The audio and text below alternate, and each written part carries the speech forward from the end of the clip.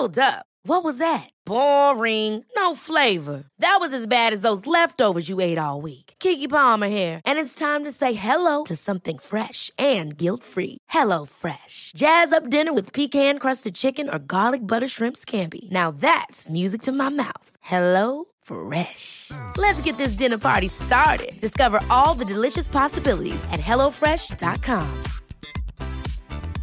Many of us have those stubborn pounds that seem impossible to lose, no matter how good we eat or how hard we work out. My solution is PlushCare.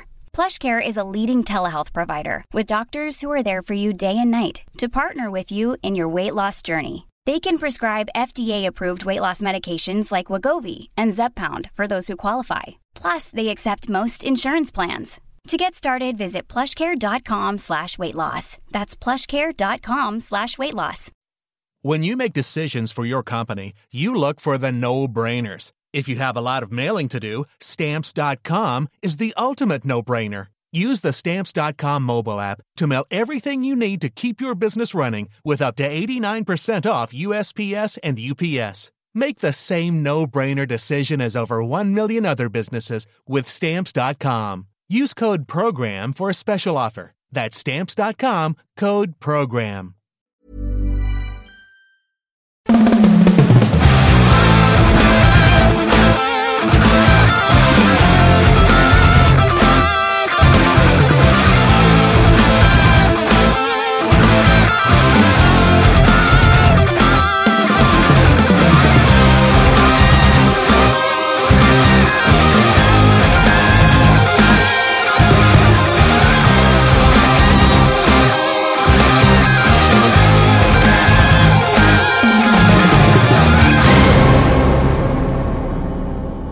Hello and welcome to episode 45 of the Osher Günsberg podcast. Hi, I'm Osher Günsberg. This is a weekly conversation with someone that I feel real inspired by, and if things go well, it's a conversation that'll inspire you as well.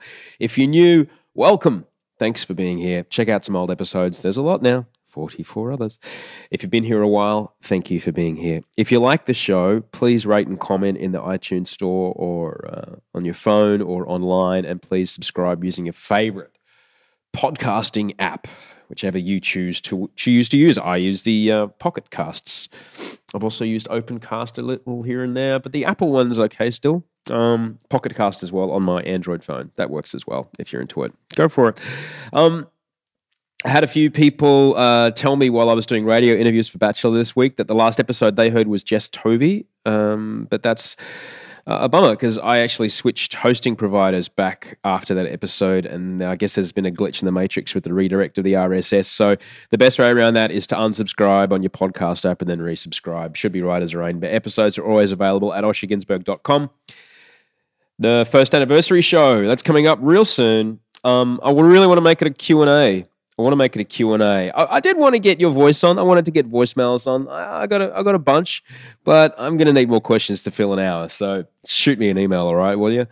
Just write an email back to the autoresponder that you get on the sign-up page, the mailing list page on oshergunsberg.com, and ask me your question. I'll do my very best to answer it. My guest today is actor, director, producer, podcast god, Charlie Clausen. He's on Twitter at CX Clausen, Clauscen. More about him in a moment. Thanks to everybody that came and said hello at Splendor in the Grass. I went to Splendor in the Grass up in Byron Bay. It's a 3-day-long camping festival. My first festival in a really long time. I had a really great time. It's the first festival I've gone to since... Well, I haven't been to a festival since I stopped drinking, and it was really good. I had a really good time. I danced a lot. I ate a lot. I met some real interesting people. I met a lot of fans of this show. That's amazing. You know, I'd just be walking through the crowd and people would stop me and say, "Hey, I really like the podcast." And it just blew me away. Oh, made me so happy. Made me so happy. That's the first time that's ever happened, you know. To be getting stopped by people I don't know to tell me that they really like this show. That really blew my mind. But as you can probably hear by the way I'm talking, 3 days of camping in the cold, 4 hours sleep a night, and 30,000 punters in the dust and mud did take its toll on me. My health started to give out on Tuesday, and Thankfully, the illness waited until my last live appearance for the big Bachelor Primetime launch promo on Wednesday night, and I was just in full-blown flu town. I haven't been this sick in a really long time. I mean, I went to the doctor. I collapsed as I was leaving his office. Come on home, I'm sleeping under all of the Doonas. I had to wash the sheets midweek, and not for any fun reason either. I just kept sweating through them when I sleep. But thankfully, I'm being cared for by dear friends who've come over, making soup, dropping off movies, hanging out. Funny, I always forget to ask for help in these scenarios. It seems odd to me. But I get it. No one does this alone. I hope you're doing okay this week.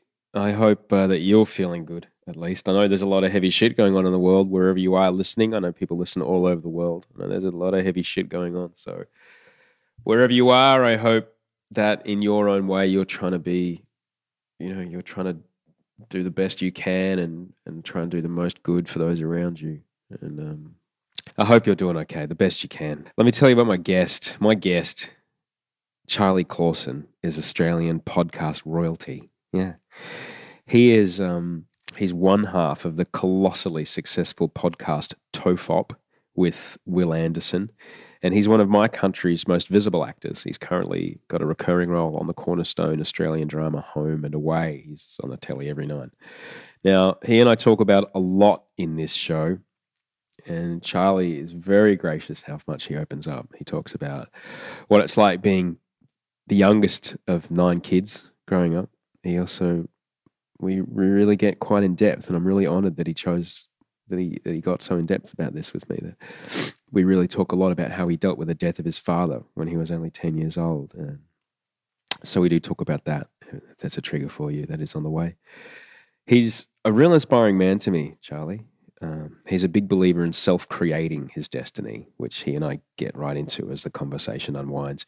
You can find Charlie on Twitter at CXClausen, CXCLAUSEN. Let him know you heard him here. And do subscribe to his show, TOFOP, because it is superb. If you're interested in Batman hypotheticals and obscure AFL players, that's the show for you. So I believe it was a Saturday afternoon that he came around. A sunny Saturday afternoon in Bondi Beach with me and Charlie Clausen. Enjoy.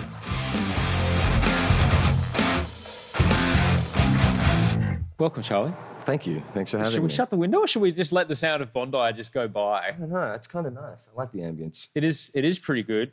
Welcome. I'm glad you're here. One half of TOFOP and all of Charlie Clausen. You're in my house. Yeah.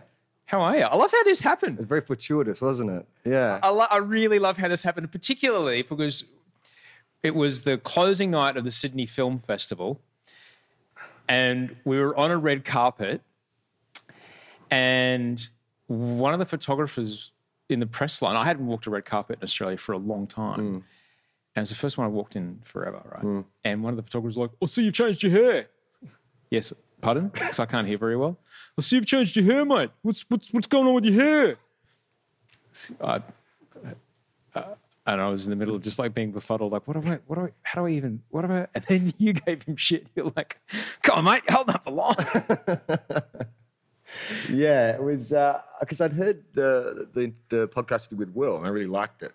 Cool. And so I thought, well, 6 degrees of separation. I should come up and introduce myself. But then you actually knew who I was, which was the surprise. Of course I know who you are. I had no idea if you'd heard the podcast and stuff. I mean, that's the weird part when, like, more and more I'm starting to run into people on the street who will come up and talk about the podcast. And it's so weird because you know what it's like. You do it in isolation. You have no idea if anyone's listening. Like, Will and I we just put it online with no fanfare or anything, no publicity or anything like that.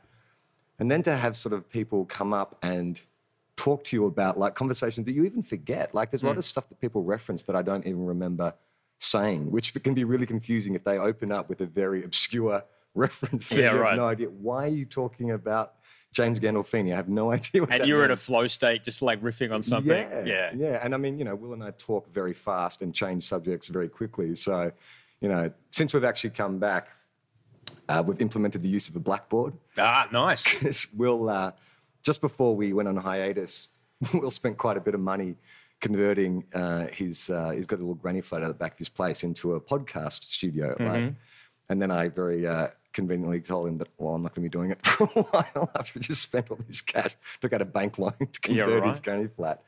But when we started recording again, he's got this huge blackboard because the major sort of complaint, or I guess maybe it's an endearing quality of the podcast, is that we start topics and we never finish them. Like, we get so excited about something and then halfway through that triggers something else. You do the Billy Connolly tangential arc, but you never really come back to one. Yeah. So we've started we basically, because the way the podcast is working now is, I've sort of got commitments here, and Will's over in the States the majority of the year. So we're doing kind of mini bursts now. When we get together, we just pre-record a whole bunch. Yeah.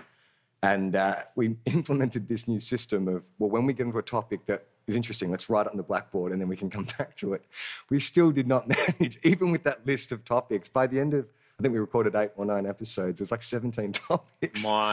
I think the last episode, we tried really hard to just sprint through them and just give them wrap-ups, with none of the colour or flair that people were hoping for. Well, just what I was really interested to kind of start talking to you about was with like that night at the Sydney Film Festival, the closing night, we went to watch What We Do in the Shadows. What We Do in the Shadows, which is a fantastic so great. If you're only going to see one vampire mockumentary this year, go and see What We Do in the Shadows. New Zealand film is so wonderful. Jermaine Clement and just exceptional. Was it Titi or Wakiki or whatever? I'm going to leave you alone on that pronunciation train. I'll be standing over on the sidelines.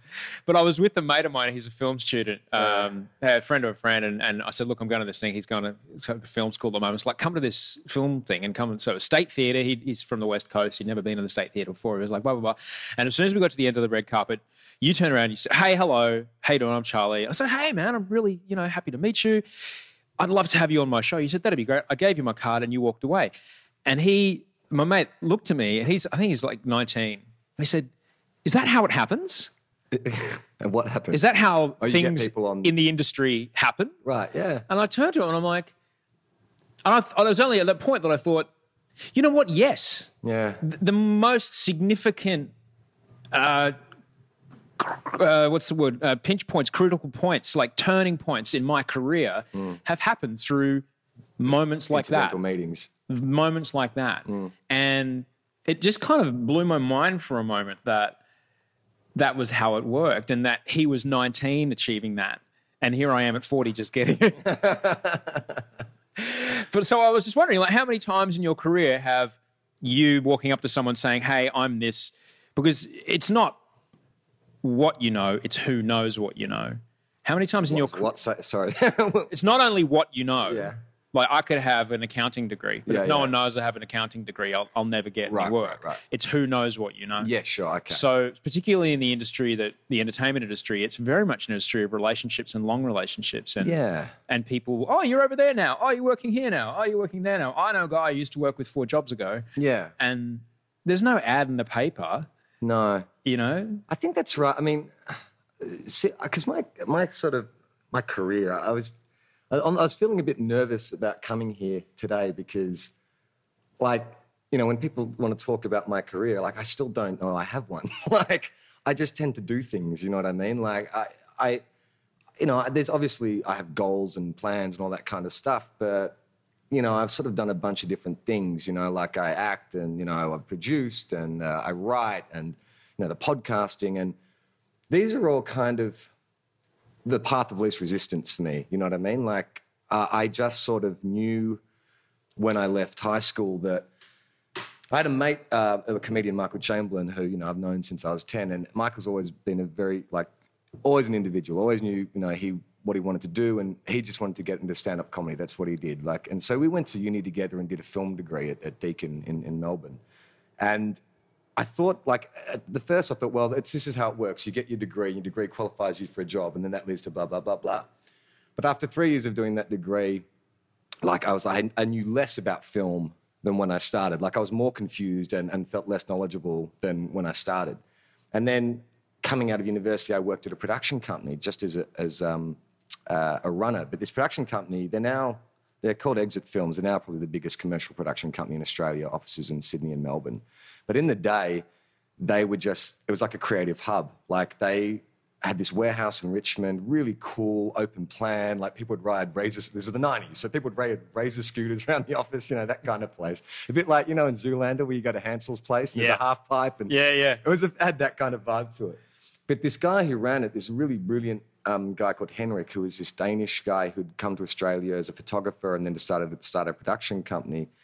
He had this philosophy of just a creative environment. And, from that, so he brought Michael in and a few other guys to write a comedy pilot.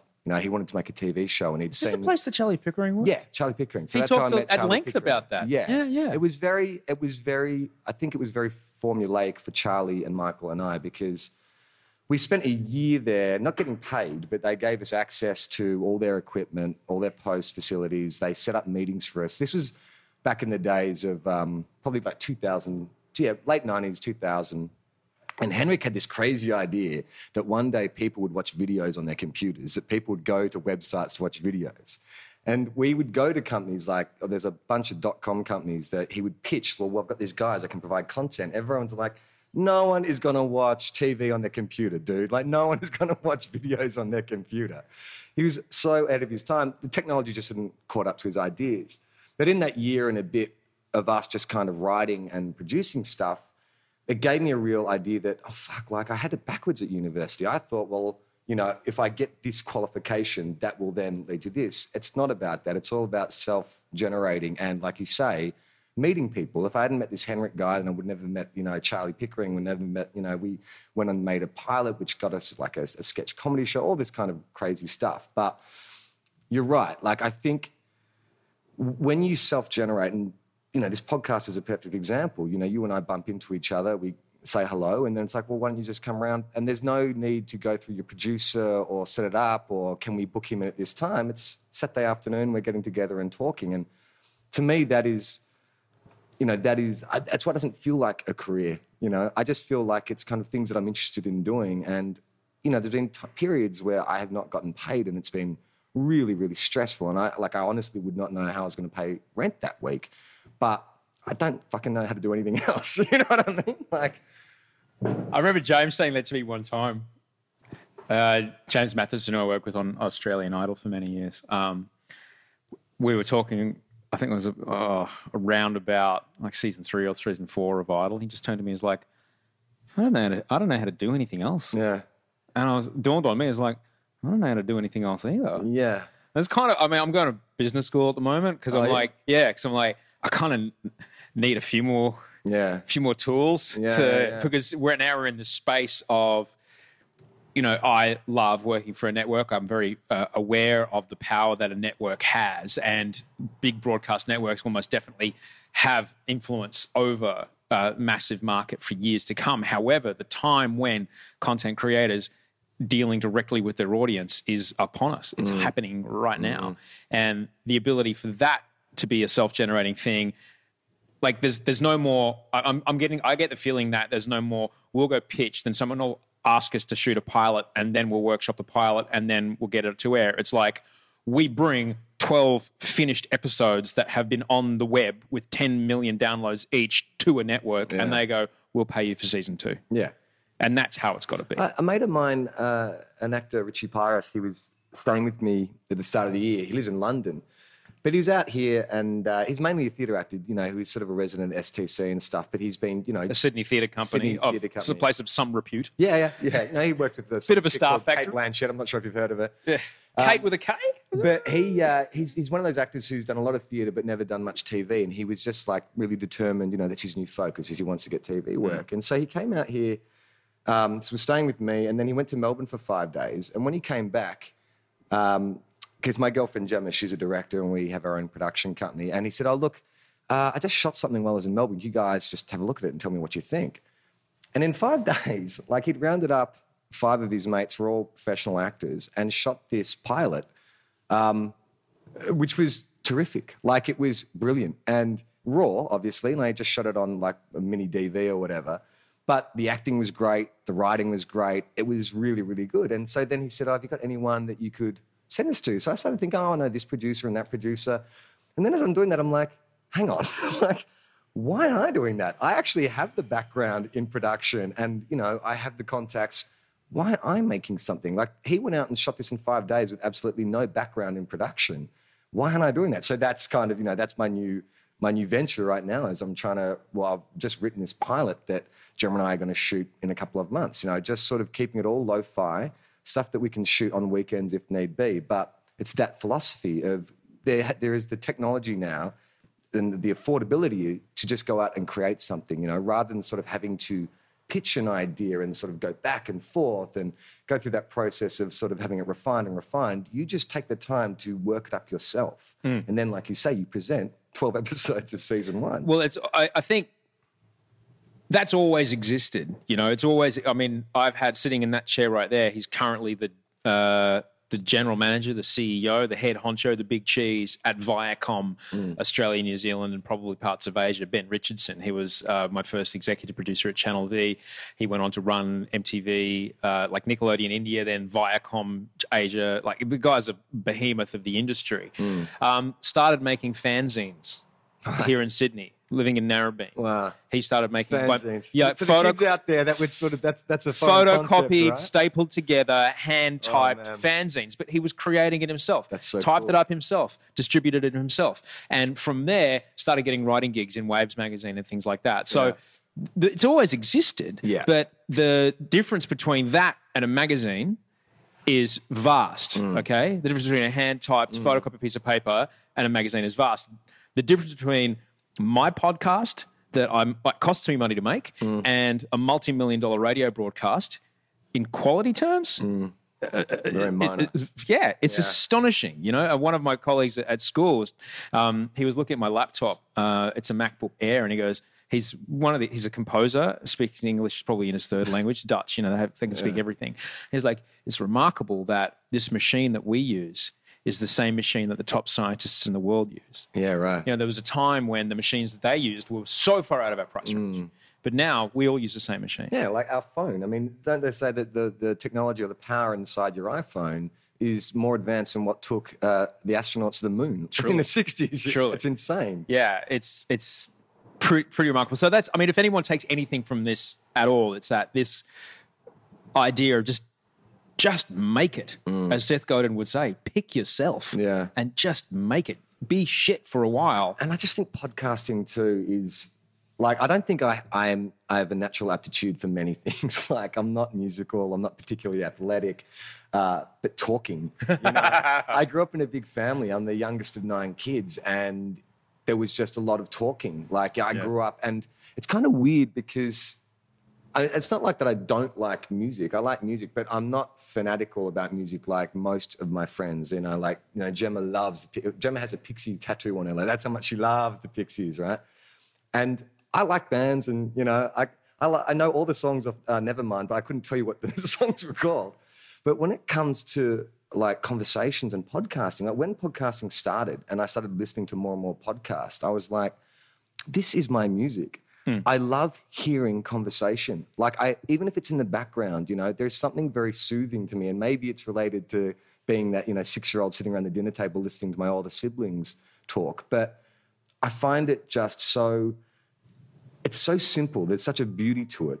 Good conversation, obviously. Like, there's plenty of inane podcasts out there or stuff that's more geared around pre-written sketches and stuff. But the ones I really, really like is when you get 2 friends sitting together and they just talk. And it's like reading a good book where you go, I know these people. Like, one of my favorite podcasts is Tell 'em Steve Dave, which is Kevin Smith. He started Smodcast, and he basically pushed his friends who aren't entertainers at all into recording a podcast because he thought they were funny and people would find them interesting. And to me, they are. And I know every single quirk about the relationship of these 2 guys. I've been friends for 30 years, and I know every in and out of.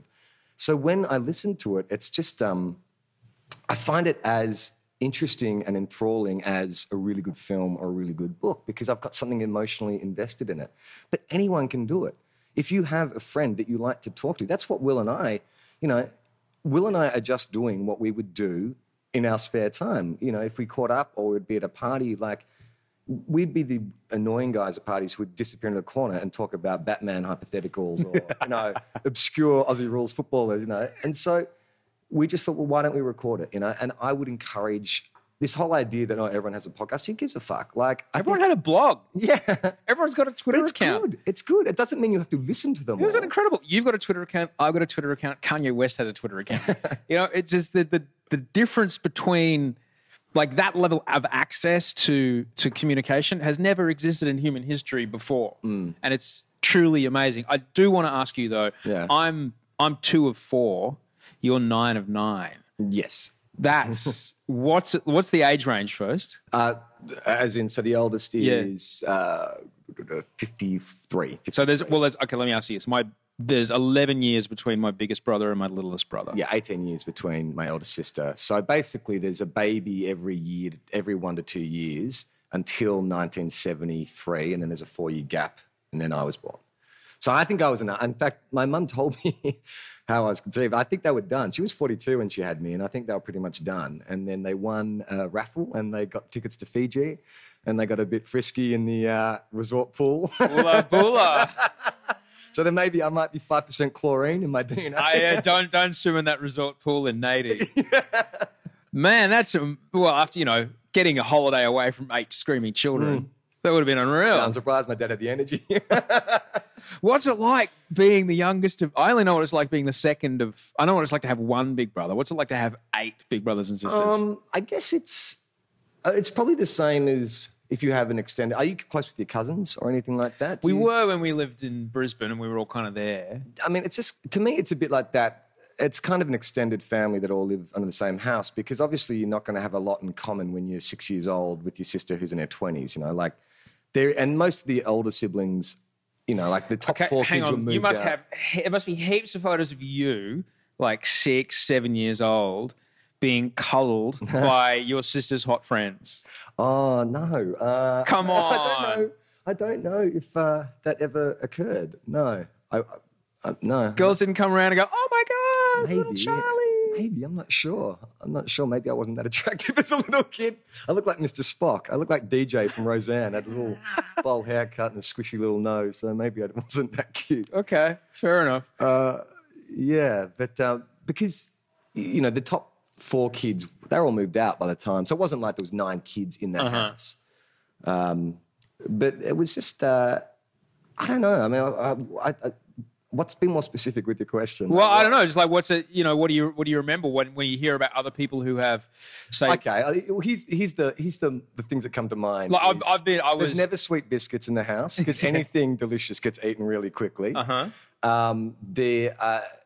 Chores are divided into a timetable. Like it's broken down like a military system. So on Mondays, Charlie has to set the table for breakfast in the morning, and everything has to be sort of run with that kind of precision. So, I mean, it seems so weird, but we would, so you'd be rostered on to do the dishes that night. And then when you've done the dishes, you'd have to then set the table for breakfast the next day. So you'd literally lay out 4 boxes of cereal, like 8 bowls, 8 spoons, sugar, all this kind of stuff, and leave that. So in the morning, everyone would come in and like locusts would descend on the table and eat. What else could I think of? Just a lot of fighting, I mean, not like malicious fighting, but just kind of, it's like Big Brother. You get that many people in a house together, there's going to be kind of conflict. But my family are all very much individuals. Like we're not the kind of family who hang out together all the time or, we're best friends, but I love all of them and we get on really well. But everyone is very much their own person. I remember going to mates' houses when I was a kid, mates with who didn't have 4 children in the house. And the number one thing I noticed was A, it was clean. Yeah, right. And B, it was quiet. Yeah. No, it was never quiet at my house. Never quiet. But also, I think there is a kind of, I'm actually really seeing the benefit of the big family now, just because, when things happen, someone gets ill or, there's some need for the family to come together, then you have an immediate assist team. Like if anyone in our family gets into some kind of trouble, financial, health, whatever, there is a support network that ordinarily would not be there. There is something about that bond of family. You'd never let your siblings, fall by the wayside or your parents or whatever. And, I think it's just, with my mum especially, I just feel so kind of grateful that I had the opportunity to repay the enormous sacrifice And it is enormous. Like, I'm only just really, as an adult myself, you know, getting closer to the age she was when she had me, realizing what she gave up, you know. And I talked to my mum about it very recently, you know, just, you know, she had dreams. You know, she said that if she hadn't met my dad, she imagined she was an artist. She would have traveled to Paris and had lots of affairs. And, you know, she didn't. She got married and pumped out kids for 20 years. And then, you know, all that stuff went away. And I live a very self-centered life. Like, you know, Gemma and I luckily work in the same industry, so our goals and our drives are the same. But I don't have children to be responsible for. I can do what I want. I can live anywhere I want. And that's something that she never had. And she still managed to do it. She had all the reason in the world to be a manic depressive or, you know, to be resentful, but she wasn't, you know. And it's just one of those things. When my father died when I was 10, and my mum kept a diary over that period of time. And I'd made a short film called The Wake, which did quite well for us at festivals. And it was all about, you know, the day of my father's funeral, which is, you know, it was a bittersweet kind of thing. A lot of funny things happen, a lot of weird things. You know, I'm very philosophical about, you know, life and death, you know, having gone through that. I don't get... People always apologise when, you know, you find out your father died. And it's like, well, no, you know, I actually think these things are worth discussing and exploring, because it's only fearful when you lock it up somewhere and you don't, you know, examine it. But when I've written a feature-length version of this film, and so I asked Mum if I could get her diary. I just wanted to read, you know, what it was like. And so what happened with my father is he got sick around about my birthday, which is July, and then over a 6-month period just sort of got worse and worse and worse, you know, was hospitalised, and then his last 2 months was in a coma, and then he just passed away. Basically just body breakdown. Lots of different things contributed to it. So when I read my mum's diary, it starts off very matter of fact, you know, get the shopping, blah, blah, blah, get the car service, blah, blah, blah. And then she starts getting more and more revealing, just more talking about her mental state. And it was just like, I remember one night, you know, going in to visit my dad, and it was just me and her, and she would go in every night, and, you know, I'd probably go in a couple of times a week. And he was particularly unwell. I think they were having to force feed him. It was a bit of a traumatic kind of experience. And so we were sort of hustled out of his ward, and we went down to the car, and it was one of those horrible Melbourne winter's nights where it's fucking pissing with rain, and we get in the car, and Mum starts the car won't start. And I remember her just like crying. And then I read the diary entry, and it's like, that was just a tip of the iceberg of the issues she had. We had no money. My sister was struggling at high school. All this stuff going on. My mum had to not only be a mother, but then deal with losing her life partner, you know? It's just, after I read it, I just had to call her up and say, Mum, if I was ever an arsehole as a teenager, I am so sorry, because it's superhuman what she went through. And like I said, she's had every excuse in the world to, you know, be resentful or bitter, but she's not, you know? She has not lost that kind of warmth and positivity, and she's very new age, you know, for a Catholic. She's very new age. She's into meditation. She's into regression therapy, all this kind of stuff, you know. But I think that is just, if I could be like 1/10 of that, you know, at her age, then I'm going to be okay, because she's just, what she's dealt with and where she is now has just been incredible. Thank you for talking about that. Thank you for sharing about that. I mean, I think now, mates of mine, their fathers have died. Some, you know, through health degradation like yours, and others through accidents, tragic accidents. But I remember particularly, just flashed in my mind then, when I was in grade 6, 11, a little older than you were, one of my classmates, her father died. And that was 86, 85. And it was just like, okay, nobody talk about it. Yeah, right. No one mentioned a thing to her. No one talk about it. No one talk about death. No one mentioned dads. They even said that in the class. Oh, really? They said, nobody say, just don't talk about dads or fathers for about a month. And it was like, and none of us knew what to do. Yeah. And I you know, we were boys, and so we would throw stones at girls. So I didn't know, but I can't imagine, like, what were your mates like? I think you were 10. I mean, do 10-year-olds even know? Well, because we got this fantasy that it's like some sort of Stand By Me. We sit around the campfire and we kind of bust it apart like adults. But I can't remember, because the year my dad died, I just started at a new school, so I had a lot of new friends. So I don't think anyone I went to school with came to the funeral or even visited or anything like that. I don't have any memory of those friends. I do remember, because, you know, after someone dies, it's not like, you know, the grief goes on for X amount of time. Like, I think for me, especially when you're about to hit puberty, you know, and then all your daddy issues come up. So I think there was moments, I do remember a couple of years later, another friend that I went to school with, his mother died quite tragically. I think she committed suicide. Oh.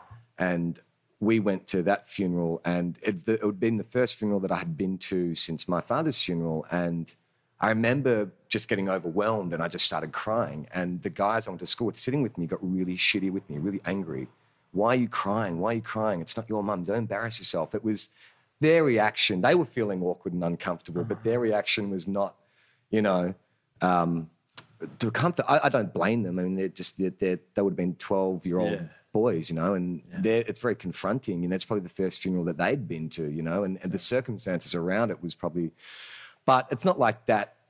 It didn't, all that taught me, it wasn't like it sort of made me suppress, or it just made me realize that there's certain people, you know, you can talk to about that stuff. But that's like, you know, when I brought it up with you, I just opened up by saying, look, I'm fine to talk about it, because I mean, it's been, 25 years since he died.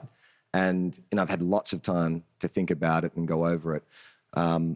It doesn't really affect me emotionally anymore in the same way, you know, of you know, you think about loss or whatever. But it just sort of, I guess it's made me more sensitive to people who are going through the same thing, or, because like you, I've got friends now who are at an age where they're starting to lose parents. And I just know that sometimes you just want to talk about it without actually having a resolution. Like, there's nothing that anyone can say. You know, like I went to a funeral for a friend a couple of years ago, and his parents had printed up this little pamphlet, and it was a list of things to not ask us or what to say. Like, don't ask us how we feel, because we don't know how we feel. Don't be scared to mention his name. We want to talk about him. You know, it was actually really good, because there is that thing. You don't know how someone's going to react. And I feel like it's a very personal experience that person is going through, and you don't want to be the person to hit the trigger that, you know, makes them freak out, which is a totally understandable point of view. You know, maybe it's arrogance or whatever. I have a belief that anything can be discussed if it's discussed intelligently and balanced. You know, I'm not going to discuss, you know, your parents' death for exploitation. I'm going to do it because I think there's something to be gained from examining it, you know. And if it gets emotional, it gets emotional. But I also think that, you know, you can analyze these things from lots of different angles, philosophical, spiritual, you know. And I would rather do that than not, you know, at the risk of having to go into some dodgy emotional areas, you know. I didn't lose my parents. My parents are still alive. They're old, but they're still alive. But my dad did leave when I was 11, and my big brother, who's 23 months older. Not the voice from the TV show. No. Whether he wanted to or not, became that. Yeah. And I didn't realise it either until years later, but he became that for me. Was that the same for you? Yeah.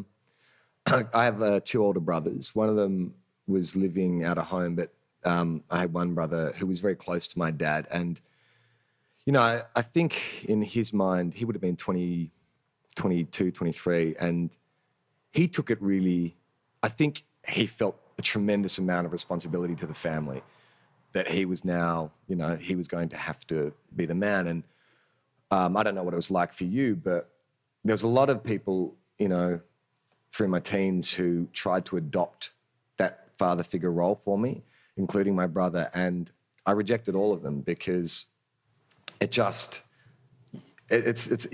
you cannot, no one can impose that upon you, you know what I mean? That bond you have with your father, be it biological or your adopted father, is like a very special relationship. And it's not like someone can just come in and all of a sudden that's their role. But what I realized was I wanted a father figure, or I needed to get my lessons from men, but it was through my friends. Like, I started hanging out, a lot of my friends are older than me, you know, like Will's 5 years older than me. I've got friends 5, 10 years older than me. And when I was in my late teens, early 20s, I was hanging out with these guys. And I feel like it wasn't like any one person, but it was all of them, you know. I was taking lessons from all of them, you know. And I don't know if it's just me or if everyone needs that kind of paternal, like if you're a young guy and you need that father figure. But it definitely worked for me, you know. I mean, I think I also feel very lucky that I was raised by all women, you know. I mean, my house was pretty much all women growing up from the age of 10. How many older brothers? I've got 2 older brothers. And that the rest are girls? Yeah. You and Jimmy are the same. Oh, really? Jimmy Matheson, yeah. He's one boy. He's got 5 sisters. Oh, really? 1 younger, 4 older. And I always used to envy. He's just the most compassionate man I've ever met. And I was like, how do you... And after a while, it dawned on me, it's like, oh, you've just always known what it's like to be around women. And I think so, yeah. I can always tell when a guy has grown up with a lot of sisters or a single mother or something. There's just a difference.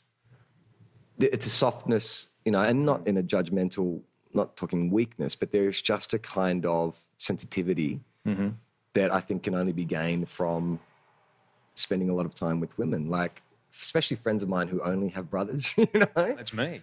Yeah, like it's and you went to an all-boys school as well, right? So it was hopeless. Women were basically an alien species. They still are. Yeah, I still don't know. I'm 40. I've been married once. I still don't know. Before we want to talk about father figures, just something popped in my head. And, you know, considering we're on the topic about funerals, I just felt for a moment, I've always felt a little guilty when I'm having a really good time at a wake. No, that's really?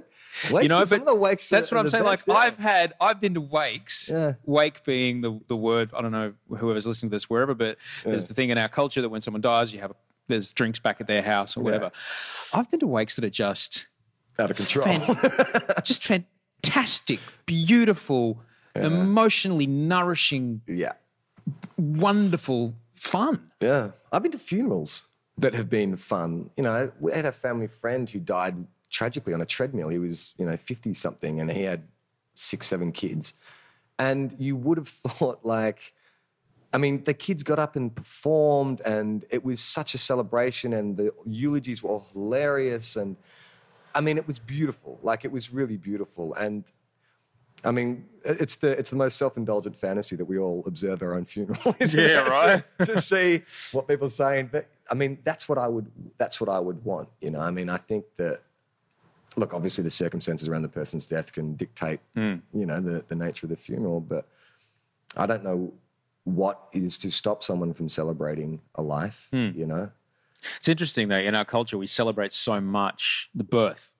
Just so much. It's just joy and balloons and funny photos on Reddit and all kinds of things around birth.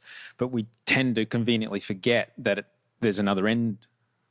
And and that why don't we celebrate that? Interesting. And the other thing that does pop into my mind is that something like, and this is a deeper question, something like 98% in the US, I'm pretty sure, 98% of all healthcare costs you'll accrue in your entire life occur in the last 2 years of your life. Right. And if we were to redefine what it was to start to lose our health and to be an acceptance of death, I'm just asking the question. I'm not saying I have the solution, but, I just wonder, is there a... Well, it is an interesting... It's a deep question, It is an interesting thing. I do wonder about, all the research that's going into, curing disease and stuff. And it's like, but what... And again, it's a sticky subject, but but what are we achieving? What is the ultimate goal here? Immortality? Is that prolonging life? I just can't think of anything worse than unless we're going to travel to space, to places where the journey is longer than the human lifespan. Yeah. Would run out of space. What would you, as immortality, anything you've ever fantasized about? Only when I used to be really into Highlander. Only when I can fall in love. I can grow old. Highlander, a great I can grow film old and die. where you had a French actor playing a Scottish Highlander, and you had a Scottish actor playing an Egyptian. Oh, that's fantastic. It's such a shit movie. It doesn't. It's great. It's excellent. The I first rewatched one, it. I rewatched it. I was minding a friend's 15-year-old, like not quite old enough to be, and he said, "Oh, we're going out to dinner. Can you look after the kid?" I'm like, "All right." And on Netflix, I'm like, "Let's watch Highlander." Yeah. It's amazing. I've watched it 100 times when I was your age. We watched it. It's like this really long, How's the opening in the wrestling? The intercut with the wrestling. It's so incredible. 80s. But that's what it is. It's like the 10 minutes of an R. Kelly video before the song starts. But it goes for an hour and a half. Yeah, and it's just like that was weird lens choices and floodlights coming down streets. Well, it's directed by Russell Mulcahy. The Aussie director. Razorback. But he was a music video guy. Like he was all Duran Duran videos, didn't he? Yeah. It started off doing In Excess and everything. But he's basically been on record saying that was when the music industry was fueled by cocaine. It's like we need more lights, more lasers. Like everything was Give me big. 3. I think Michael Bay has kind of taken that philosophy. Yeah, right. He hasn't stopped. But I've been thinking about it. Like, no, I don't want to live forever. Absolutely not. I've been thinking about it a lot, actually. At what age would I be like, you know what? Just get me some of that top quality morphine, bring everyone in to say hi, and then let me go. Don't worry about it. Yeah. It's going to be all right. Yeah. At what age would I want that? And well, yeah, that's the thing too. If it was a hypothetical, if you could choose immortality, at any point, what age do you do it? Because if someone had offered it to me in my 20s, I would have been an idiot to take it then, because I was not happy with who I was then. You know what I mean? Yeah. And also it's one of those. It's ridiculous because it's a fantasy hypothetical, but. I think the deeper question is what are you afraid of? Immortality is, the cheating of death, and I don't believe in an afterlife. I don't believe in heaven or God or anything. I'm pretty sure that when you die, it's just, you go back into the kind of ecosystem. Mm-hmm. And I think I'm okay with that, but that's only because I'm not staring into the abyss, If I get a horrible diagnosis from a doctor next week, then this may be a very different discussion. You may find I'm reading every fucking book on religion or the afterlife. And, growing up Catholic, I did believe in God for a while, and I was really into it. And I even went to India and worked with these missions as, my school had a scholarship, so I went and did that. And over there, I was really like, oh my God, I can see the benefit of religion, because these missionaries weren't Bible bashers or out to convert people. It was literally just social work.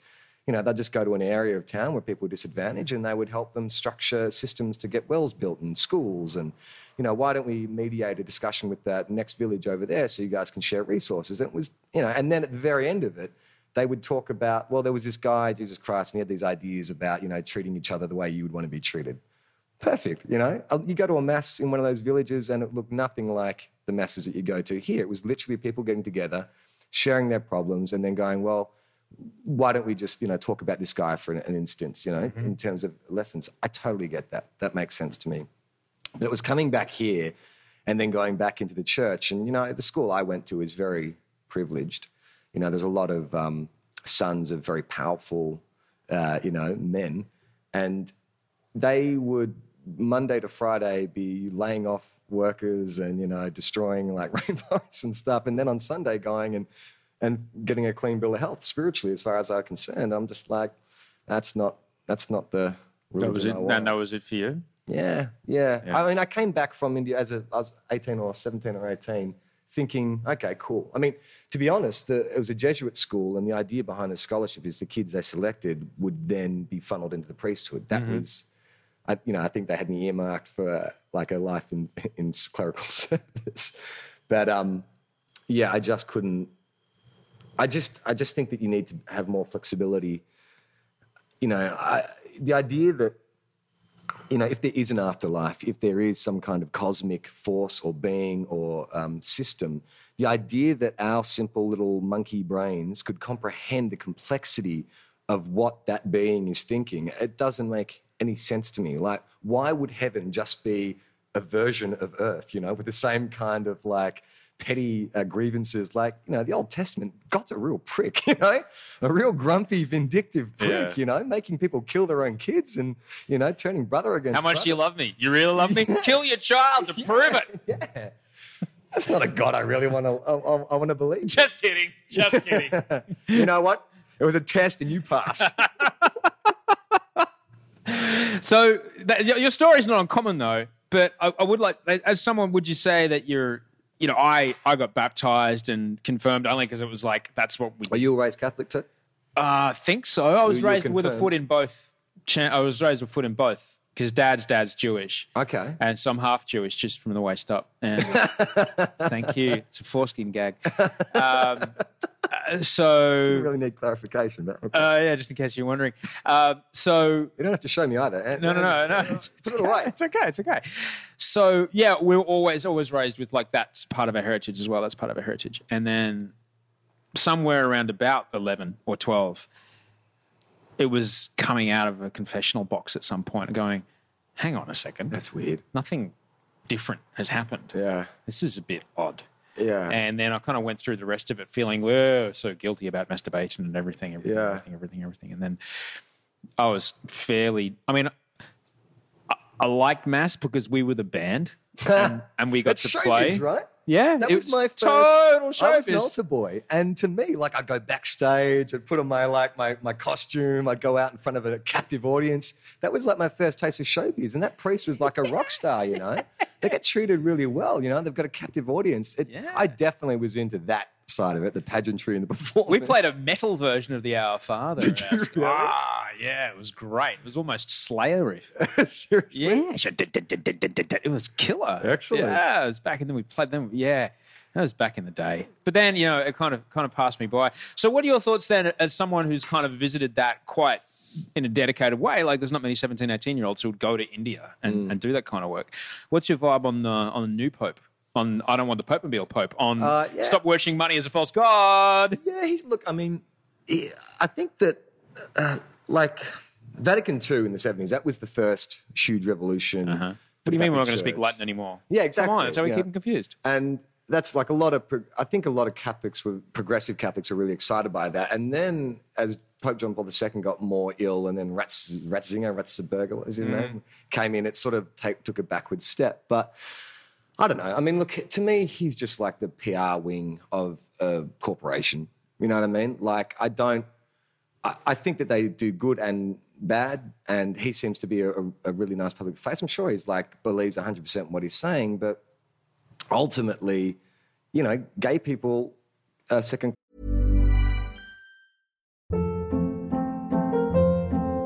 Hold up. What was that? Boring. No flavor. That was as bad as those leftovers you ate all week. Keke Palmer here, and it's time to say hello to something fresh and guilt-free. Hello Fresh. Jazz up dinner with pecan-crusted chicken or garlic butter shrimp scampi. Now that's music to my mouth. Hello Fresh. Let's get this dinner party started. Discover all the delicious possibilities at hellofresh.com.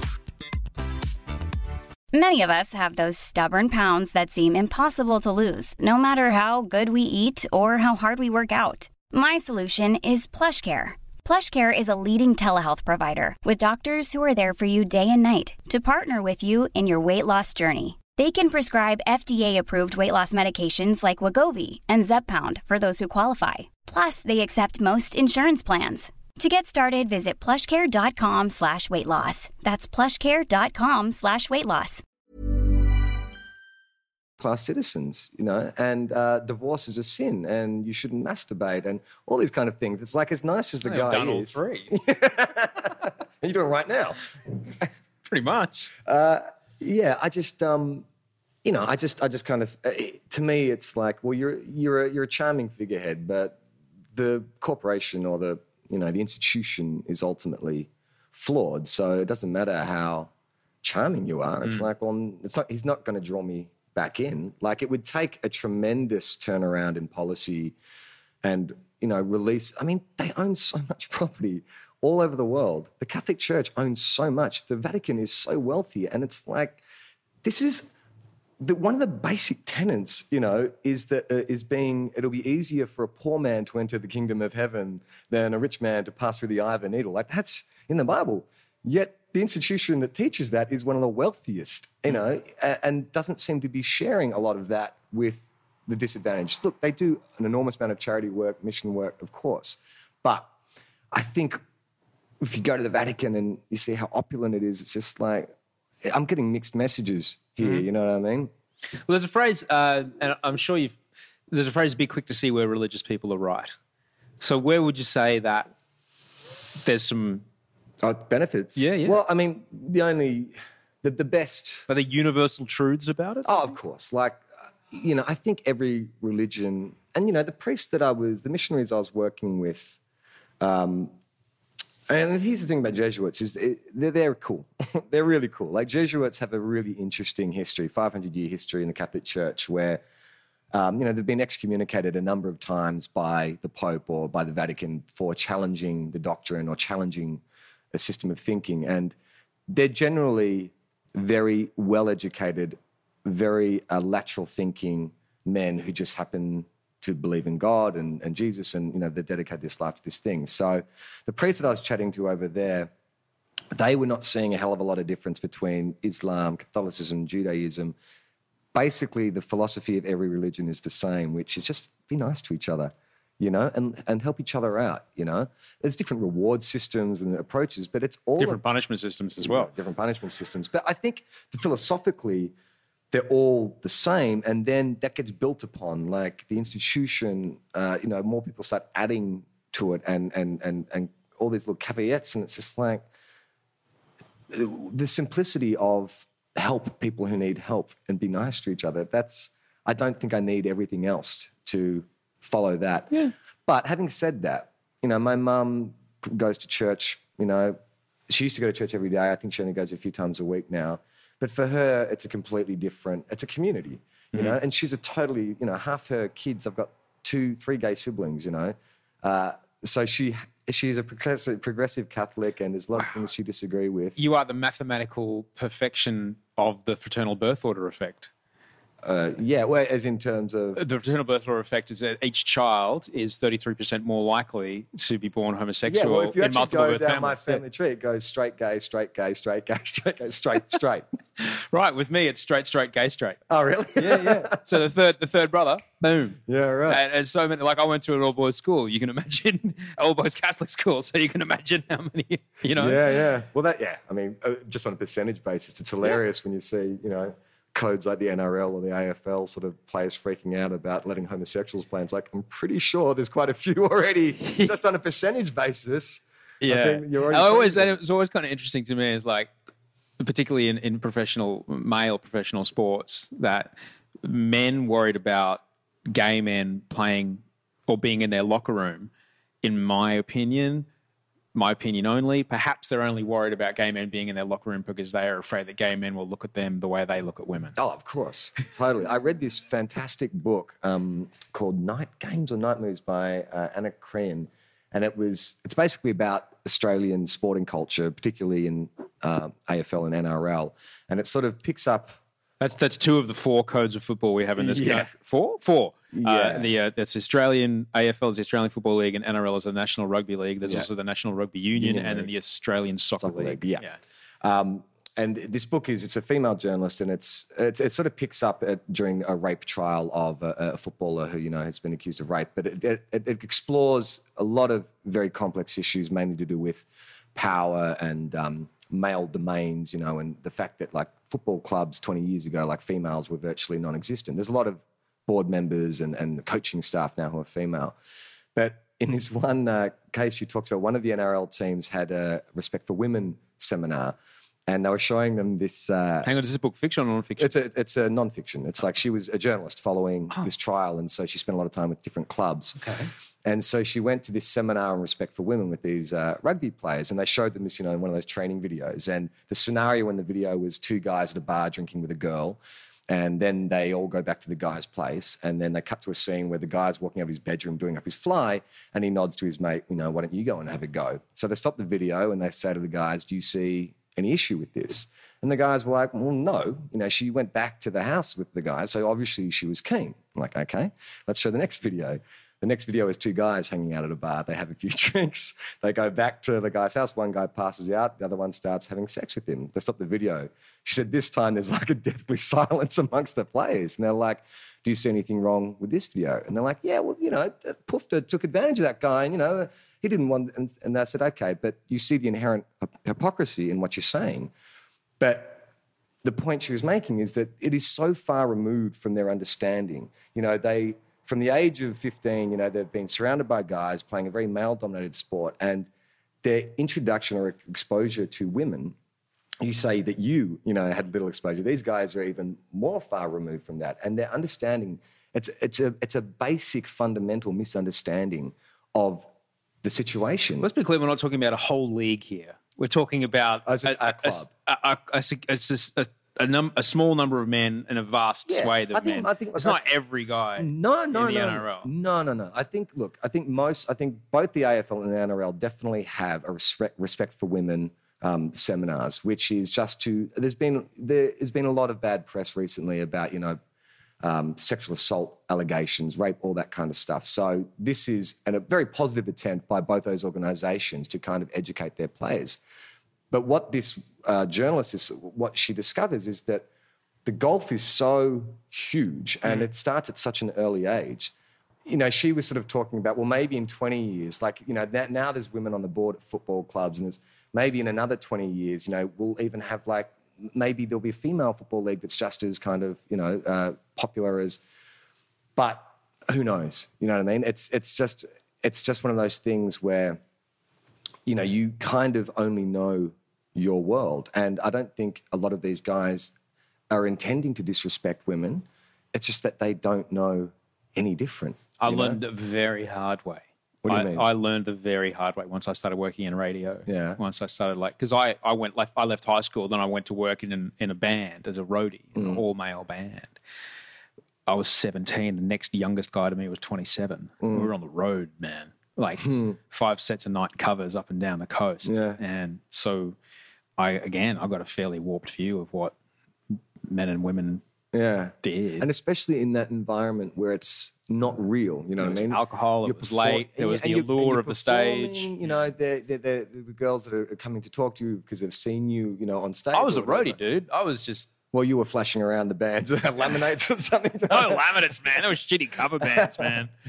It was a long time ago. But yeah, you're right. You only know the world you live in. Yeah, and I think it's kind of, you know, and we, especially in this, you know, the world we live in now, it's all instant gratification, and it's all like, you know, we're online, you know, your Twitter and your Facebook, and everything is like, I've got 3 seconds attention, you know, and what we forget is that human beings are far more complex than that. You know, the girl who's a sex pot also has concerns and flaws and insecurities and hopes and dreams and stuff, you know, and the guy who's the meathead football player also has lots of, but we feel the need, or we're getting trained into saying, well, you're that person, this is what you are, and dismissing the rest of it.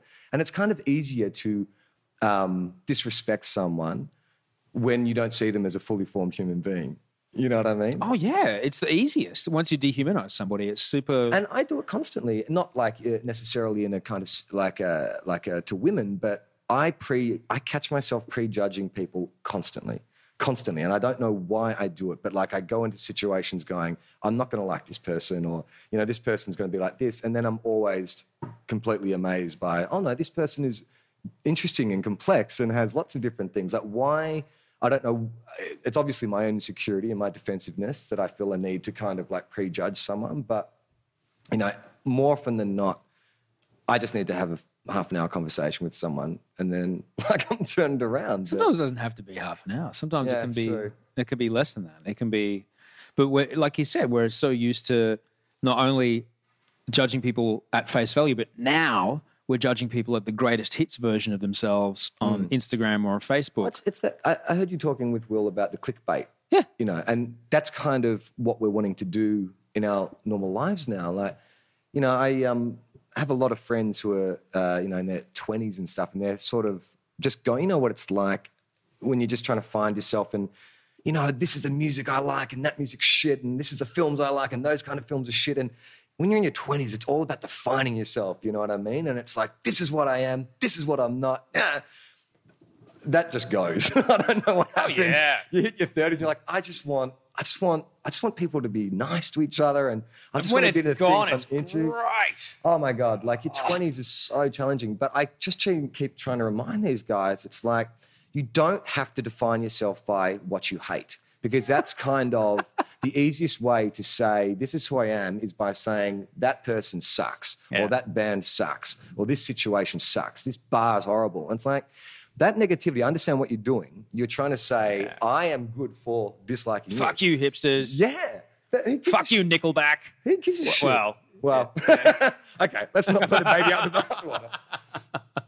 But I mean, honestly, like Nickelback, fuck. Like I was going through my friend's phone last night. She's just got onto iTunes Radio, and she's,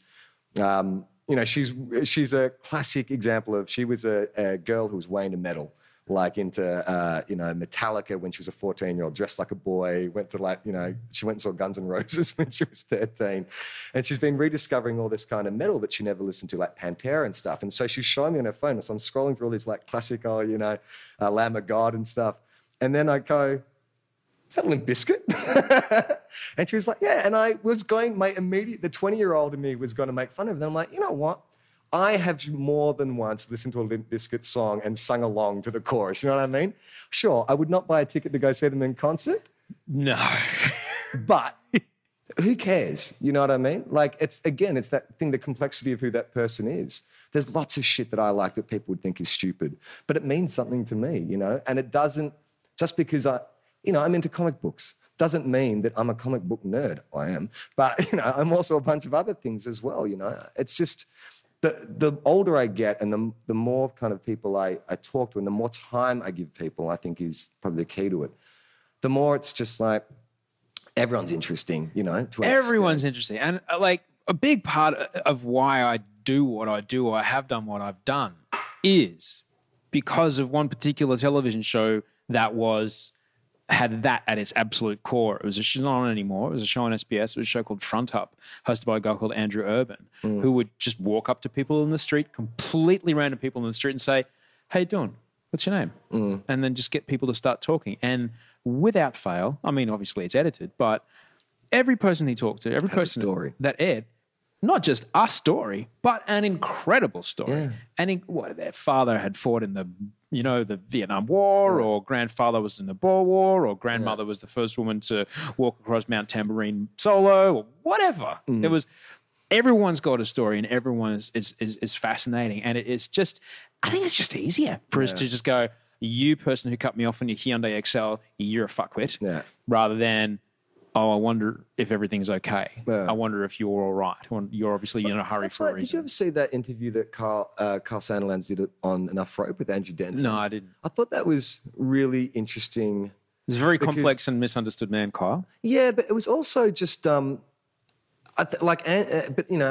such a skillful interviewer, and he sidestepped all the kind of, he was trying to get to the heart of what made Kyle who he was, and this sort of confrontational, a shock jock sort of persona.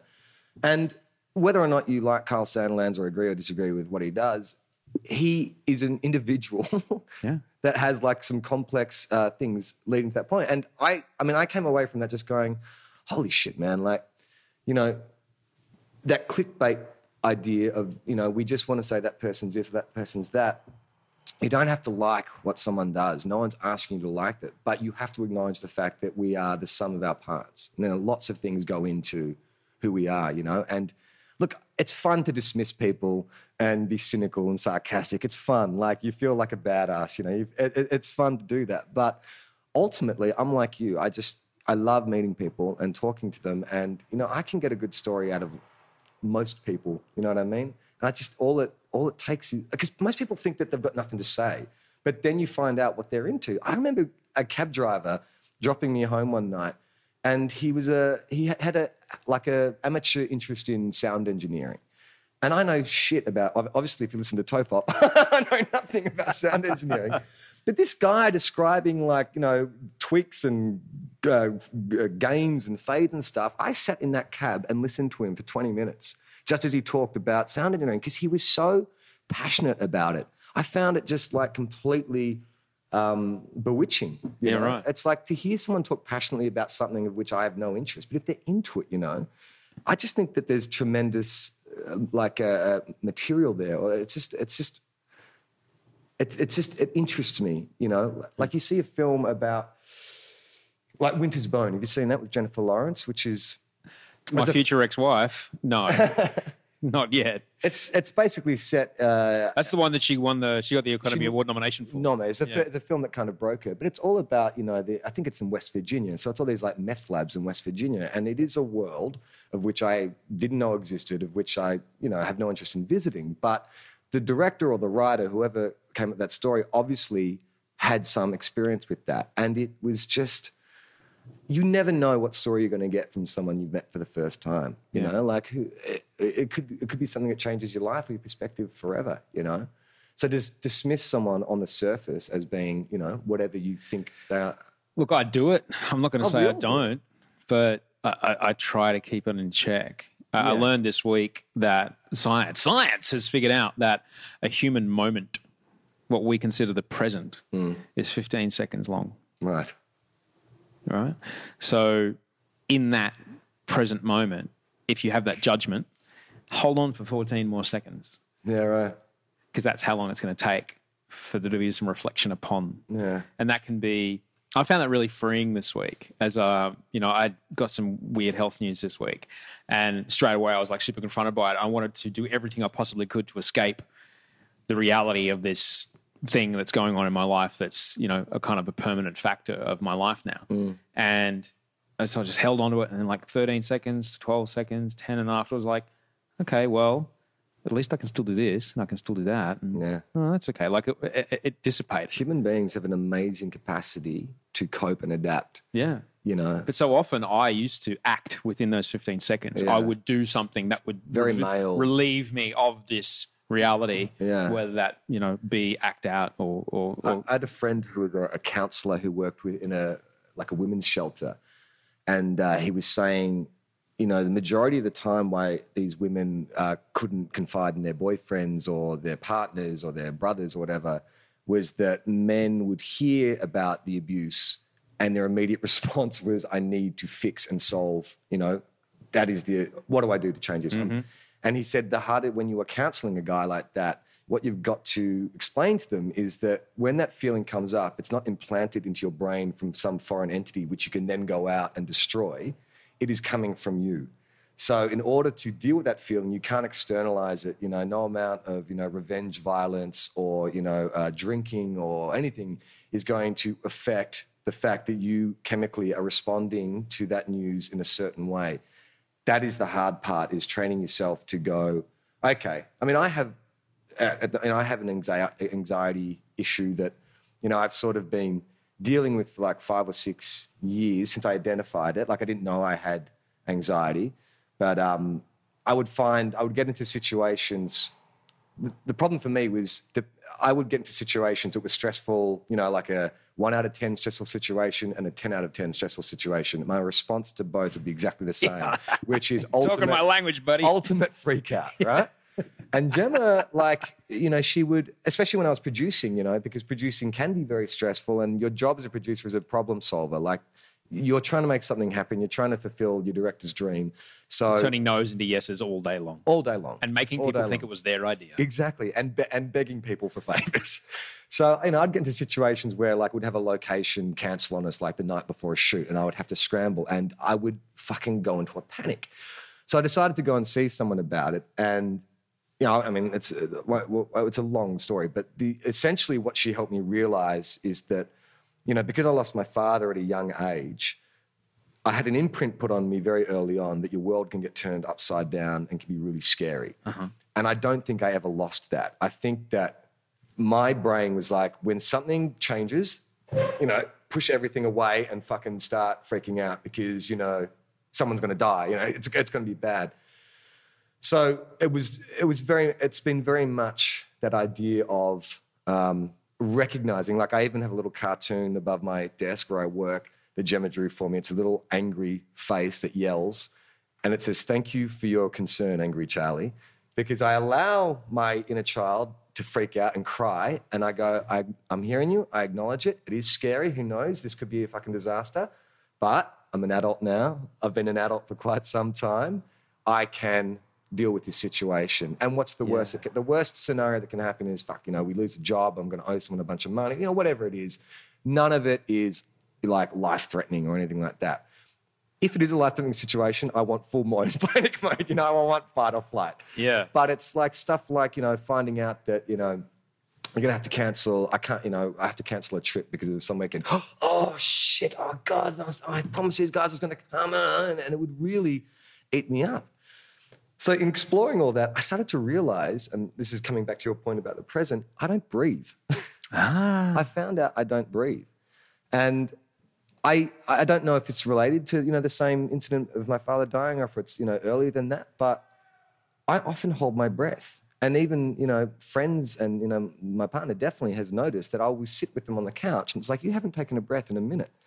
And it's obviously related to that stuff. And it's kind of, in a weird kind of way, I hold my breath consciously and subconsciously to heighten like a joyful moment, like, this is great. Mm-hmm. And also when I'm scared, I hold my breath. And so I very rarely breathe. And so I've been going to yoga. I went and I was going to do meditation. I thought that would help me. And the person running the meditation class said, I can't work with you because you're not breathing and you're dedicated to the freak out. Your body is freaking about having no oxygen. So you need to go do yoga to learn how to breathe. And I still don't have it down yet, but I'm getting an awareness now of just taking that breath. And it's so true that, if you do any kind of relaxation, the first thing they do is take 5 deep breaths, and just feel it going through your body. It's that 15 seconds. You know what I mean? It really is. Taking the breath and just like... You touched on something that's super important in all this, and that's the observance. Just noting that there is Angry Charlie. That is 75% of the work. It really is. You're more than halfway. Yeah. Just knowing, just identifying, oh, that's me doing that thing. Mm. That's huge. Yeah. And that you've managed to maintain possibly one of the most kind of regular acting gigs in the country in a very seasonal industry where people are winning gold logies 1 minute and then unemployed the next. Yeah. Man. You've worked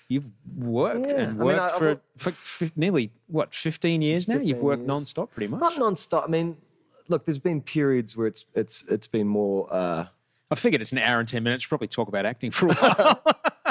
It's the acting thing is weird. Like I kind of have. I always wanted to just tell stories. Like I thought I wanted to be a director, and then after 3 years of film school, I was like, I have no fucking idea what a director does, and it looks pretty scary.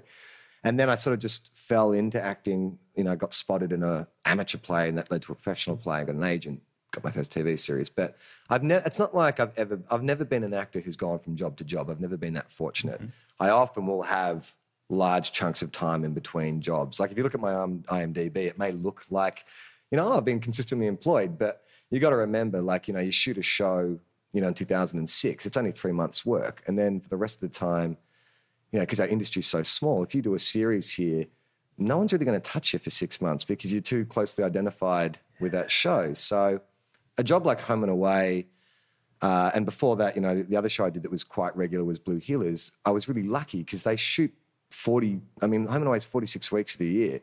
It's very rare that you get a job that is that regular where, I love it.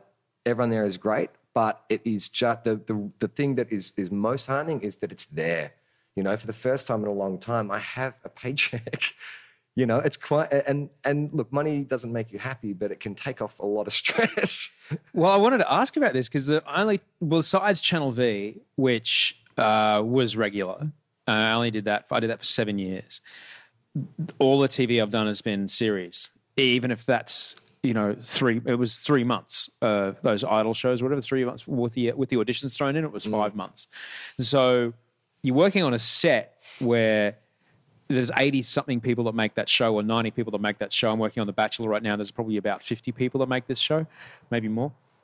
by about 3 weeks before the end, when you're prepping for the finale, everyone's hustling for the next gig. Yeah. Everyone's trying to line up the next show because the job ends. Yeah.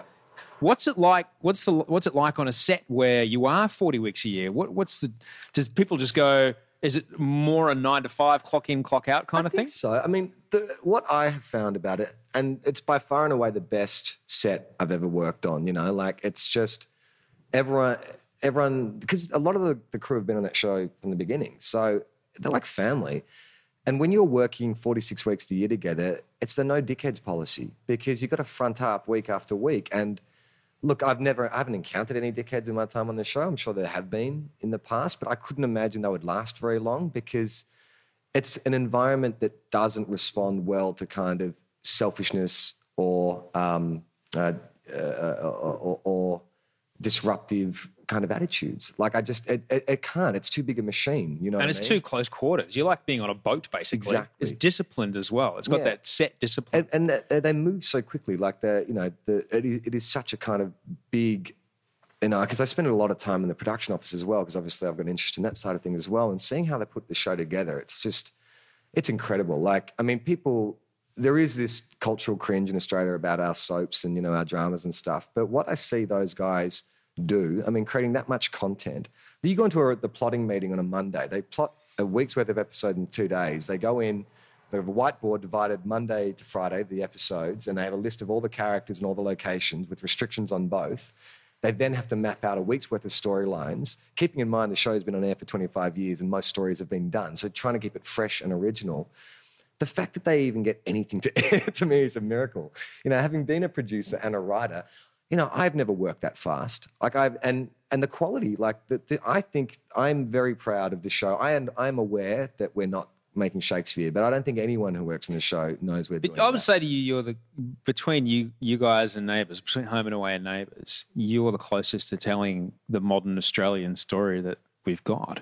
What do you mean? Like what it is to be, like if we were to look at Home and Away from 1994, all right, 20 years ago, that would be the closest thing we've got to, this is a reflection of what life was like. Yeah. What cultural attitudes at the time. Oh, she's brought the Asian boyfriend home. The first ever multicultural casting on those shows, which was a big fucking deal back in the day. There'd be promos about it. I remember seeing an episode of Neighbours in like the late 90s or early 2000s where they were approaching the topic of ecstasy. Like one of the characters was going to a dance club, but it was, I guess, because they're a G slot rather than a PG, and so they had restrictions on so they never once referred to ecstasy or drugs specifically. It was just this kid was like going out every night to clubs, dancing, drinking lots of water, and then like being really grumpy the next day in his labouring job. And I remember watching it going, this is actually really skillful because they obviously have decided we want to approach this topic, but there's a zillion things we can't say because of our time slot. Yet, if you're a kid who, was too young to know what ecstasy was, you would remember that or you would get an idea of it. And then when you're old, you're like, oh, shit, like I know what that episode was about now, And it's like that episode of Degrassi when the guy got AIDS. It's like, wow. Degrassi, my God. Heavy. But I'm saying, like, it's an important thing. You're part of the cultural narrative of the country. Which is important, and it's an important gig. When it's sometimes what was his name on Blue Heelers? Alex, was that his name? No, no. Who was the guy on Blue Heelers that you were? Oh, yeah, the character was called Alex. Yeah, Alex. Yeah. When it comes to do they let you know? It's like, oh, look, he's going to die. Or do they talk you through it, or he's just going to leave? He's going to go off to Burma like that bloke in Sons and Daughters. Like when characters leave, when long-term characters leave on these long-term shows, do they take you aside 6 months out and go, you're going to want to start planning now because you've got about 6 months left before the hot air ballooning accident when it all goes pear-shaped? I think the way it works is so basically you sign a contract. So I'm on a 3-year contract, right? But that contract has 13-week options. So, I mean, it's all in the production's favour. So if in 13 weeks it's not working out, they only have to pay me out for 13 weeks. They don't have to pay me out for the 3 years. So every 13 weeks, I'll get a letter saying we would like to pick up his option for the next, for this time period. Oh, fuck that. So that's awful. So, but you get a sense, like I get it. Look, who knows? Maybe they are writing me out of the show. But I get the sense of, where I fit in structurally, I get a sense that that I'm going to be there for the duration of my contract. Like I get that feeling, but you know, I've had friends who have left shows, and you just get called into the office, and it's like, look, just letting you know that we're not going to extend beyond this period. It's going to go sport fishing one day, and it's never going to come back. I mean, I've never died on a TV show. I would like to do that. I would like to actually. How would I like to die? Something spectacular. Yeah. You know, like Chuck Norris style, like a flame exploding, something like that. I don't know, maybe like you've seen the original RoboCop, you know, of course. When Ed 209 blows the guy away in the boardroom, just like multiple squids. That would be pretty cool. Just something that I never want to happen in my real life. That's the perfect opportunity to fantasize about my own death. I had Jess Tovey sitting here telling me about what it was like we were talking about visiting your own funeral. Oh, her character died, did she? When Bella died, exactly, she was in this family environment that you described, and she's watching these people whom she thought were her family with photos of her in the actual church. And she talked to the actors afterwards. They're like, oh, no, we were just crying because you were gone. So she's watching her friends having real emotion. Meta.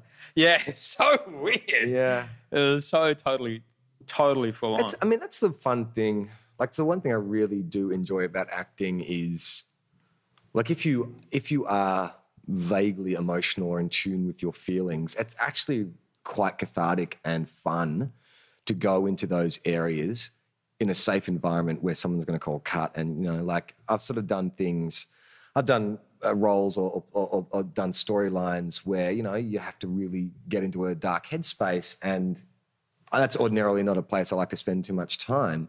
But there is something kind of freeing and exciting about, I mean, it would be the same with music or anything where you're just going to do something dark, you know, you're just going to, you know, writing, you're just going to really explore those areas and see. Like, Gemma often thinks I'm morbid because I do spend an awful lot of time thinking about, like, you know, my own death or her death, or what's the most tragic thing that could happen to us. What if, you know, you came home and found me dead? And she doesn't want to think about that stuff. But I think that's partly my writer brain and partly my actor brain going, I need to think about this stuff because it's interesting, you know, and that's the kind of fuel for the actor. That's why you don't want to play a heroic character. They're the boring ones. The guy who has the right answer for every situation. That's not fun. Unless you because it's so unrealistic. What you want to do is, like, explore the real kind of, like, darker side and the flaws, and that's what, you know, that's what makes us. The thing that we can all share as human beings is that we're all flawed. You know what I mean? I was going to say the only person who's allowed to get away with that, speaking of RoboCop, is Peter Weller as Buckaroo Banzai. Oh, yeah.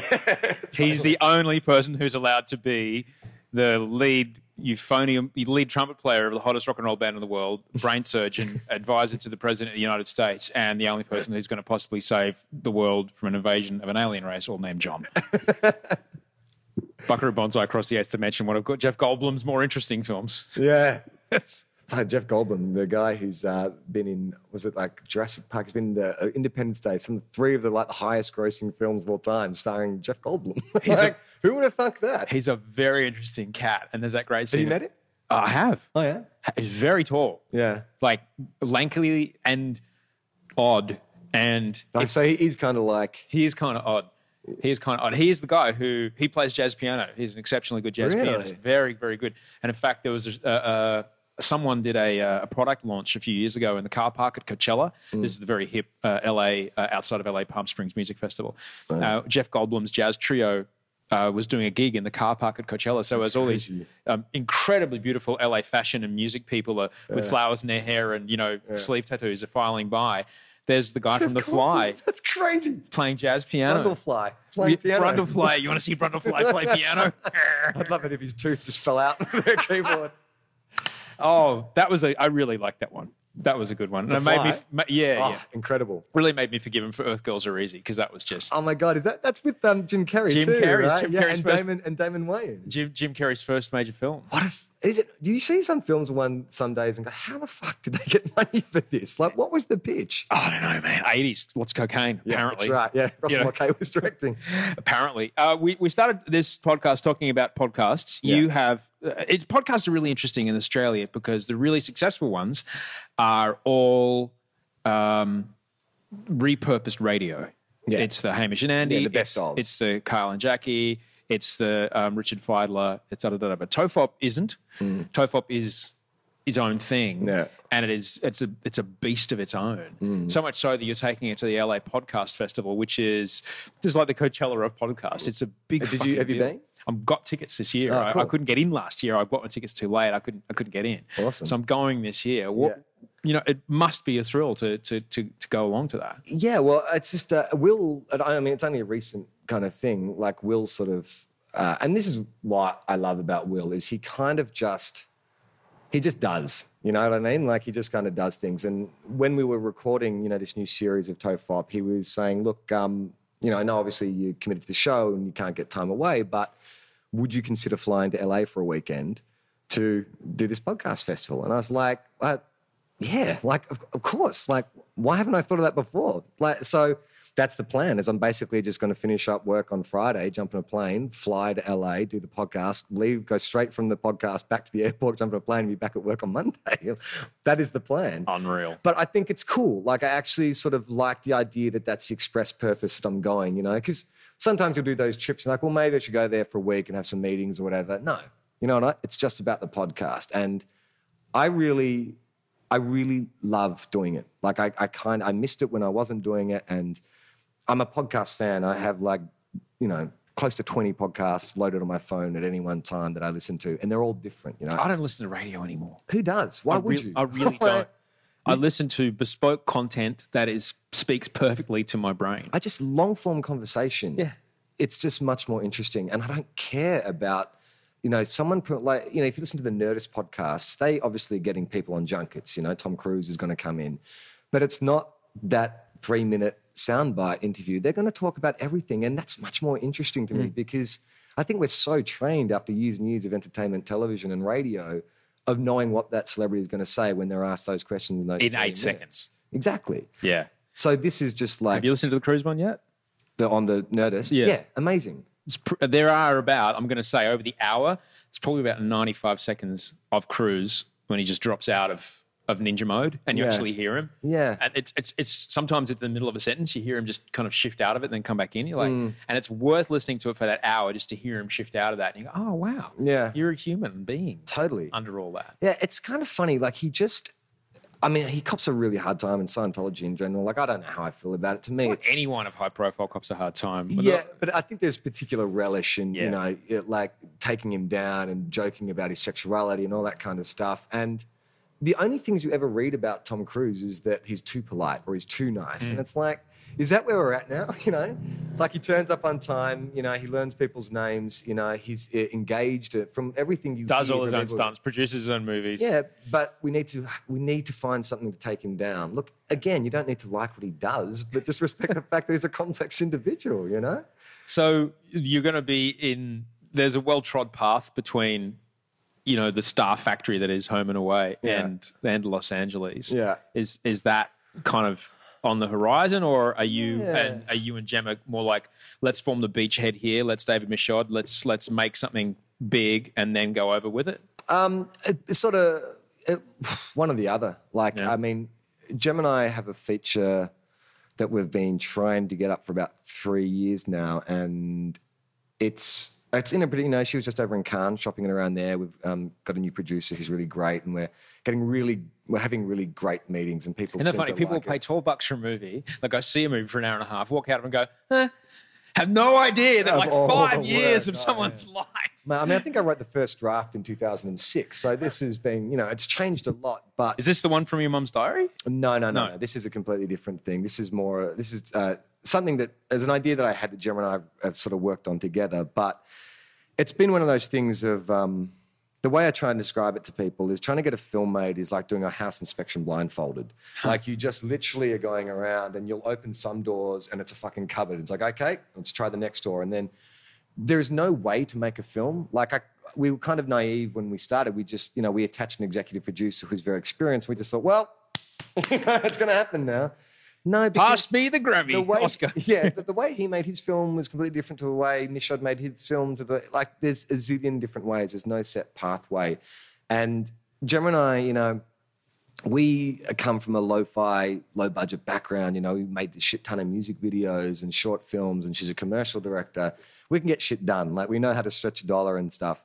But then it's a whole different world because you know, it's expensive to make a film. And if you're going to get people to put money into that, then do you really want to just like shoot it rough and ready? It can work depending on the story, but for this particular script, I think just needs a bit more polish. We're still going low budget, around about, you know, 2.5, 3 million. That's what we're looking to Micro budget. Micro budget. Yeah, it really is. It's still a lot of money. I mean, trust me, I've been trying to raise private finance for this for a while.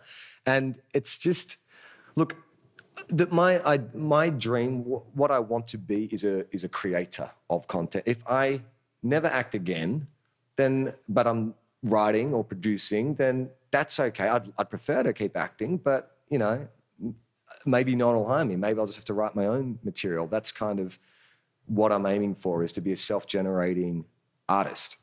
And I feel like the film is in the best possible shape script-wise. I've been working with a bunch of different script editors, like Hollywood-based script editors, Australian-based, and I'm not precious about my writing. I want it to be liked. You know, I want it to be complex and have depth. So the more feedback I get from people, I mean, you've got to be discerning and filtering that stuff out. But, you know, I just think it just enriches, you know, the work to have people read it and have read-throughs. And I love it. You know, I love getting my friends together and putting a script down in front of them that I've written and hearing them say it. And even if some scenes are shit and some lines don't work, it's tremendously satisfying and it's fun, you know. And if I can do this as a living, like, I don't need to be rich.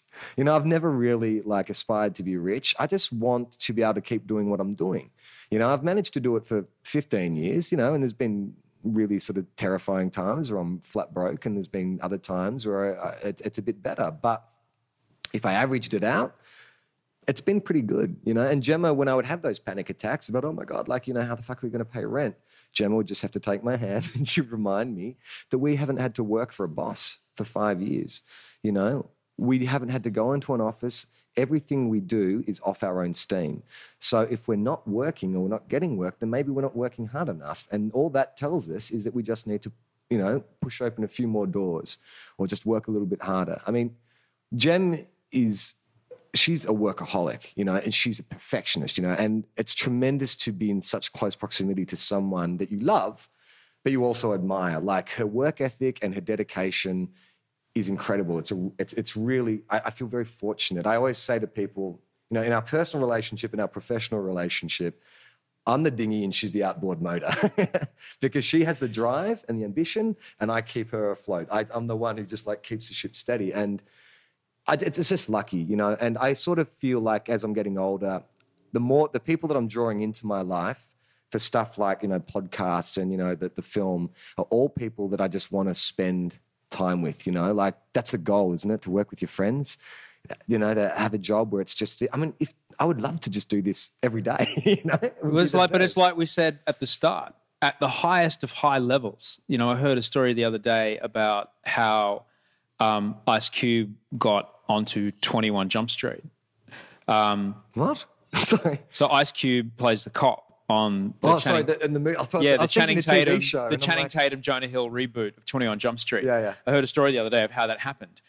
Jonah Hill was at a party, walked up to Ice Cube and says, "We're making 21 Jump Street. I want you to be the police chief because the joke is so amazing that you were in NWA and you sang a song called Fuck the Police. Yeah. You should be the police chief. Here's my email address. I'll send you the script right now.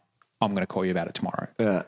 And that was it. As you said at the very start of this, it wasn't agents, it wasn't managers, it wasn't all kinds of people in between. It was one person walking up to another person and saying, boom, let's make this happen. Yeah. And it took me, honestly, I wish I could say I'd learned some things very slowly. It took me only like the last year that I went, oh, all right. The people that, and it was Anna Luno, who I interviewed on this show a little while ago, is right after I hit stop. She said, the people who shoot my cover art, they're just the same friends who shot my cover art 10 years ago, but now they run photography studios. Yeah. The people that shoot my videos are the people that I shot videos with in high school, but now they run creative agencies. Yeah. It's the same people. Yeah. But we just all kind of grow together. Yeah. And I think in a creative sense too, because it isn't like a systematic approach to your work. It's not like you go to an office and clock on or whatever. That's the importance, is that growth. You know what I mean? Like, especially, you know, for what Gemma and I do, we've worked with a bunch of different DOPs, designers over the years. And the ones you like, it's more than just you like their work. They're a great presence to have on set. You know, like one of our DOPs, there's just nothing is too big a challenge for him. You know, he's so practical. He gets excited. The more difficult and unlikely it is we can get this shot, the more he wants to go for it. You know what I mean? And that's what I love collaborating. You know, I mean, I write in isolation and stuff, but the fun part is then bringing that out and then collaborating and taking feedback. And, you know, you've got to be, like I said, selective with the people you do that with. But, you know, you were saying earlier in the podcast that you get that sense with some people within the first 5 minutes. And I think that I have that. You know, there's a certain sensibility with, you know, creative people where I'm just like, well, just anything you want to do, just call me and, you know, like you need me to come to a voiceover, I'll do it. You want me to be in your short film, I'll do it. You know, you need me to help you write something, I'll do it. That's because I just like you. And I think that there's a chemistry here. And, you know, that's the philosophy of TOEFOP is just like, Will and I like talking at each other, you know? And even if we had no audience, I still reckon we'd do it because there's something about recording it, you know, it makes it real, you know, and it's sort of evidence that you're not just crazy that, you know. I've always been a fan, and I noticed this when I did, and we should wrap pretty soon, but it's the things that you do like that, the creative, it's pushing that creative juice around in your brain that fuels the creativity elsewhere in your week. Yeah. Like if you did this once a week with Will, that when you're writing, I would say to you that your writing is far better. 100%. Do you listen to Smodcast? I used to. Kevin Smith is written 2 films based on conversations that he's had in his podcast. He and Scott Mosier would joke around about some stupid concept and they would talk it out, the story of, oh, well, this is what would happen. And then he's gone and written a film. Will and I have done that 100 times. Will and I have come up with so many films and story ideas. And like we can see it as we're talking it out. We both, like, without saying it, go, it's a really good idea. Maybe we don't want to be sharing this, but it's true. Like, it's just that collaboration and the energy exchange. I don't know if the microphones, you know, they heighten it, like because you have to sort of deliver a show that you're sort of driven to do it. Like maybe if you and I took the mics away, the conversation wouldn't be as kind of as driven. But I'd say, look, I've done a lot of radio, man, and I don't think you or I. That's why I deliberately do the show without headphones, so people don't play with their voices. yeah, No, really, because when people hear their voice, they do it big like this. When they get their headphones on, they go.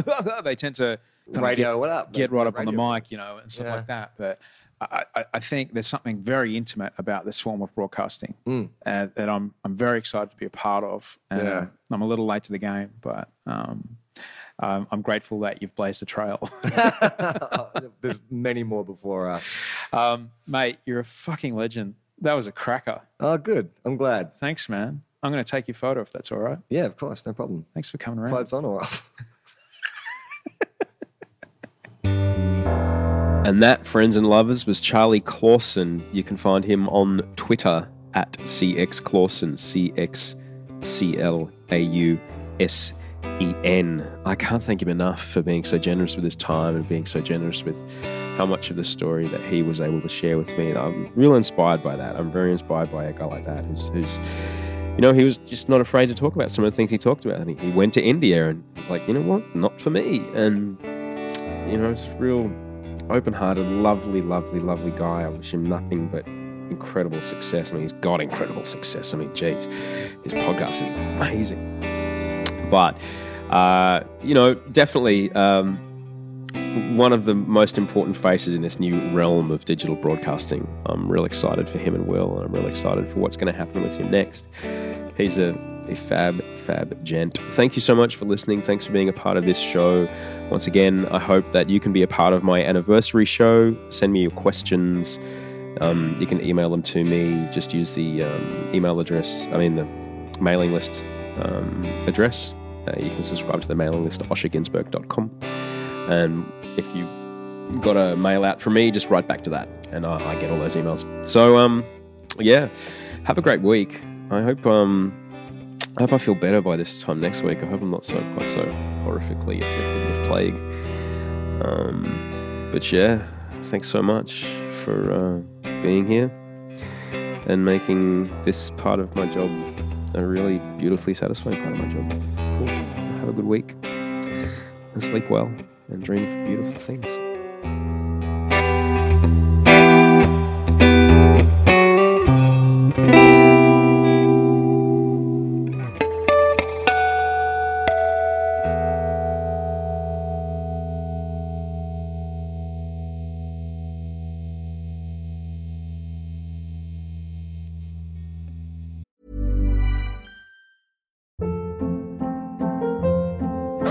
Hold up. What was that? Boring. No flavor. That was as bad as those leftovers you ate all week. Keke Palmer here, and it's time to say hello to something fresh and guilt-free. Hello Fresh. Jazz up dinner with pecan-crusted chicken or garlic butter shrimp scampi. Now that's music to my mouth. Hello Fresh. Let's get this dinner party started. Discover all the delicious possibilities at hellofresh.com.